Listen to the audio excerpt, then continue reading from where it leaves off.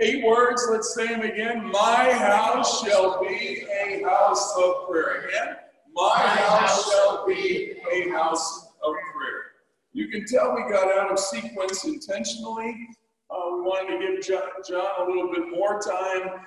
These 2 final messages, the next one that I'm bringing right now is lesson 3, and then Stephen will come in about 10 minutes to bring lesson 5. As we think about building a house of prayer, I've got to say, every season in life, whether you're a single person, college age, young professional, newly married, you just brought a baby home from the hospital, you're saying goodbye to the last one as they go to college, you're an empty nester, whatever station in life you are, there are loads of excuses you can make in every station saying, now's not the time. I promise you, now is the time. Now is the time. Say it with me. Now is the time. Don't put it off. Now is the time. Now is the best time. Now is when Jesus is knocking. You don't schedule your appointment with Jesus. He does, and he's knocking on your door, and he's calling out to you. He wants you to open the door. He wants you today to say, my house shall be a house of prayer. Today, not a year from now, not 5 years from now, not when I can fit. Now is the time. Now is the time. And I've got 3 words of exhortation. Number 1, be yourself. Be yourself. If you're sitting with your spouse, would you tell your spouse right now, be yourself. Be yourself. Don't try to be the other person. Don't try to be me. Don't try to be Levon or Sherry or Don or John or Stephen. Don't try to be some. Be yourself. Be yourself. Jesus said, behold, I stand at the door, your door, and knock. You can't open my door. I can't open your door. Be yourself. Be yourself. Hallelujah. It's the most freeing part of having a house of prayer. There are no 2 houses of prayer alike. Your house is going to be different than my house. Of course. It ought to be that way. But open the door and declare it. My house shall be a house of prayer.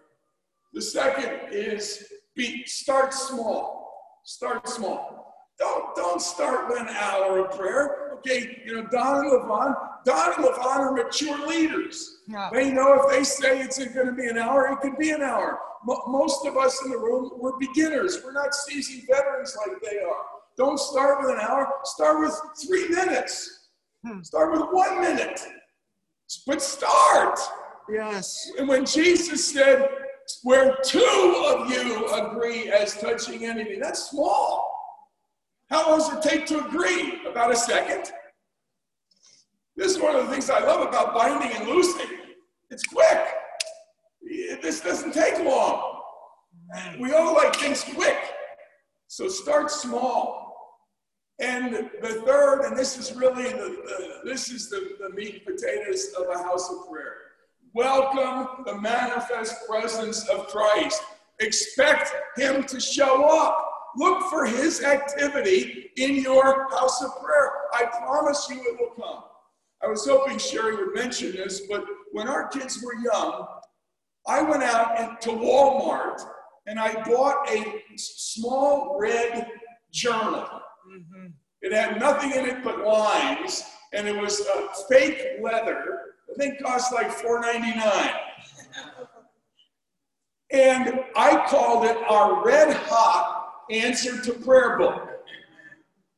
Our red hot answer to prayer book.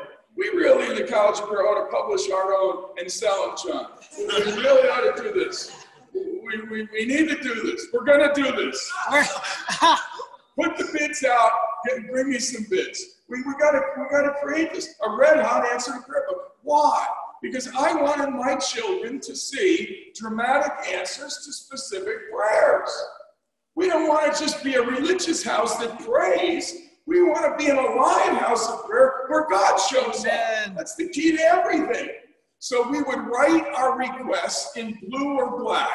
There's plenty of blue and black pens. You write them out that way. You put the date and you write them out. When God answers them, you go back and circle, put red stars. You circle it, underline it in red, and before a month went by, we had a book that had a lot of red in it. And all that red will always convince our kids, no matter what happens to them, where they go from there, that our God answers prayer. I challenge you, look for answers to prayer. Log them, record them, document them. One of our kids has like a treasure chest, and they put memories of God moments in their treasure chest. That's all that goes in there are dramatic answers, like they'll put a letter or a pay raise or answers to prayer. I got accepted at Wheaton College. Put that letter of acceptance in your stronghold box, in your box that shows God answers prayer. Amen. Hallelujah. Hallelujah. Now, here's my finale. Hallelujah. Yeah. I told you I'd be short. I've got 2 verses that are back to back, but here's the deal. Some of you came here down, discouraged. You had to climb over a pile of discouraging realities to get here because you have been lied to, thinking your family problems will hinder you from successfully building a house of prayer. Some of you came here feeling down in the dumps, down on yourself, thinking that you have been disqualified. Other people can build a house of prayer, but you cannot because you have family problems. I want to set the record straight today. Listen to me carefully. Your family problems are not a hindrance to you building a house of prayer.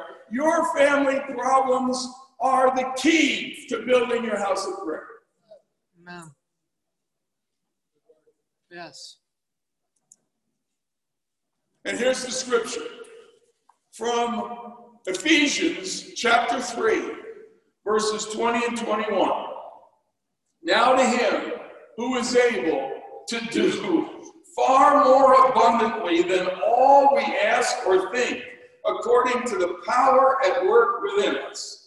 To him be glory in the church and in Christ Jesus, and listen to these words, throughout all generations. Throughout all generations. Forever and ever, amen. Now, this verse, these 2 verses, have enough rocket fuel to get your house of prayer off the ground. This is based on the phrase, he is able to do what we ask. He is able to do what we ask. But this is not a 1-stage rocket. This is a 5-stage rocket. Watch it. He's able to do what we ask. That's stage number 1. Stage 2. He's able to do all we ask. Stage 3. He's able to do more than all we ask. Stage 4. He's able to do far more abundantly than all we ask. In stage 5, he's able to do far more abundantly than all we ask or even think. That's what our God is able to do. Hallelujah. Now, how is he able to do it? Look at what it says, according to his power at work within us. Now, where exactly does that power go into action? Now, listen to what it says in 2 Corinthians chapter 12, verse 9. His power is made perfect in our weakness. It does not say his power is made perfect in our strength. His power is made perfect in our weakness. Now, that word weakness is a word that applies on virtually every level. It refers to marital weakness, moral weakness, mental weakness, emotional weakness, financial weakness, spiritual weakness, physical weakness, on every level. Now, when it comes to moral, financial, emotional, relational, marital weakness, I want to ask you here, be honest with me and respond here. How many of you can say, when I look at my family, I can find some weakness? Can I see your hand? If you've got weakness in your family. Now keep your hand up a second. If you've got your hand up, I want to tell you, you qualify for God's power. Amen. God's power is able to work in the middle of your weakness. That's what it promises.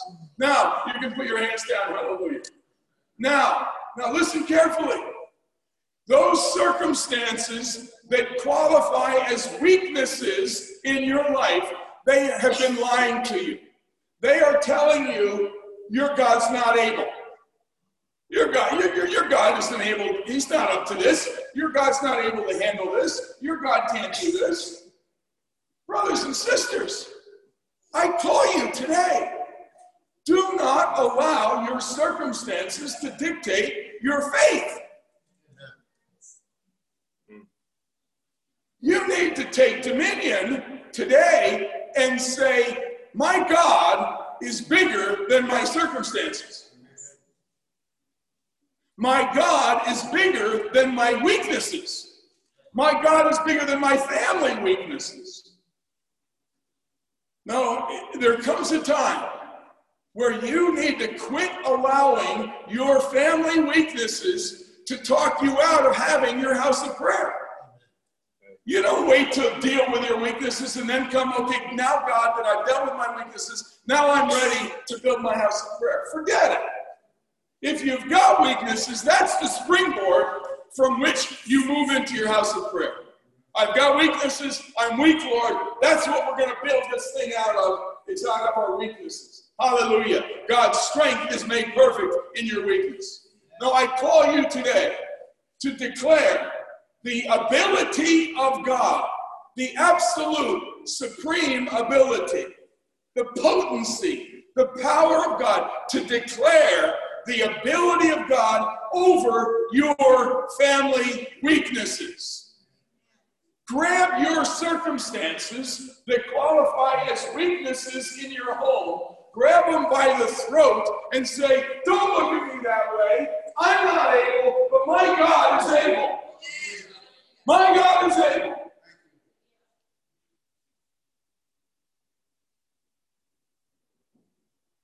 When I asked how many of you have family weaknesses, I saw a whole bunch of hands. Right now, I call you, church family, I call you right now to say today, my family weaknesses are not going to keep me from building my house of prayer. In fact, my family weaknesses are inviting me to build a house of prayer. Today, I declare, not my ability, I declare over my family weaknesses the ability of God to do far more abundantly beyond all I can ask or even think. Hallelujah. Hallelujah. According to his power that works within you. To him be glory in the church and in Christ Jesus throughout all generations. Throughout all generations. For your children, your grandchildren, throughout all generations. That you will pass on a testimony, not of what a great person you are, but what a great God you have. And he was able, when you were not able, he was able to do such great things in your family life. Hallelujah. Hallelujah. Now I'm going to ask us to do something. I want you to grab your mask. Because I'm going to violate the code of ethics. In a moment, I'm going to ask you if you've got a weakness. I'm talking about a serious weakness. Not a little pimple over here. I'm talking about a serious weakness. You've got an issue that you're not able to figure it out. Today, I'm going to ask you to stand with me in a moment, and I'm going to ask you to come on down here. If you need to back up, don't do what you're not comfortable with. I want you to put your mask on. If you didn't bring one, I don't want you coming here. You stay where you are. But I believe this is a moment of faith. Amen. We're here for breakthrough. Amen. This is a breakthrough moment. Hallelujah. Hallelujah. Hallelujah. Father, Would you stand with me all around the room? Just stand. Don't come yet. Don't come yet. Father God, we open our hearts. We open our homes. We open our closets. We open our garbage, our stuff, our mess, our weakness. We open to you right now. We're not ashamed because Jesus loves us just as we are. Hallelujah. And Lord, we refuse. I refuse to allow any family weakness to tell me that you're not able. Amen. Today I say, my God is able. My God is able. He is able to do far more abundantly than all I ask or even imagine. So, Father, I bring to you my family weakness. I bring it out in the open. I bring it out in the open. Lord, I ask you when I come in a moment, when I walk forward in a moment, I'm going to ask you to work a miracle, to throw a mountain into the sea, to open blind eyes, to raise the dead, to do what only you can do. Heal a marriage. Transform my child's heart. Deliver us from the bondage. Deliver us from addiction. Lord, we look to you. Hallelujah. Now I'm going to give some guidelines. I don't want anybody climbing on top of each other. Don't get too close. Spread out. If some need to be in the middle, that's fine. But I'm telling you, this is a moment. This is a moment. We're going to declare the ability of God over our family weakness. Mm-hmm. Oh, Lord, give us breakthrough. Give us breakthrough. Give us breakthrough. Give us breakthrough. Some of us are desperate. We're desperate for you, Lord. Give us breakthrough. Give us breakthrough. Our God is able. Yes. He is able. Hallelujah. He is able. Hallelujah.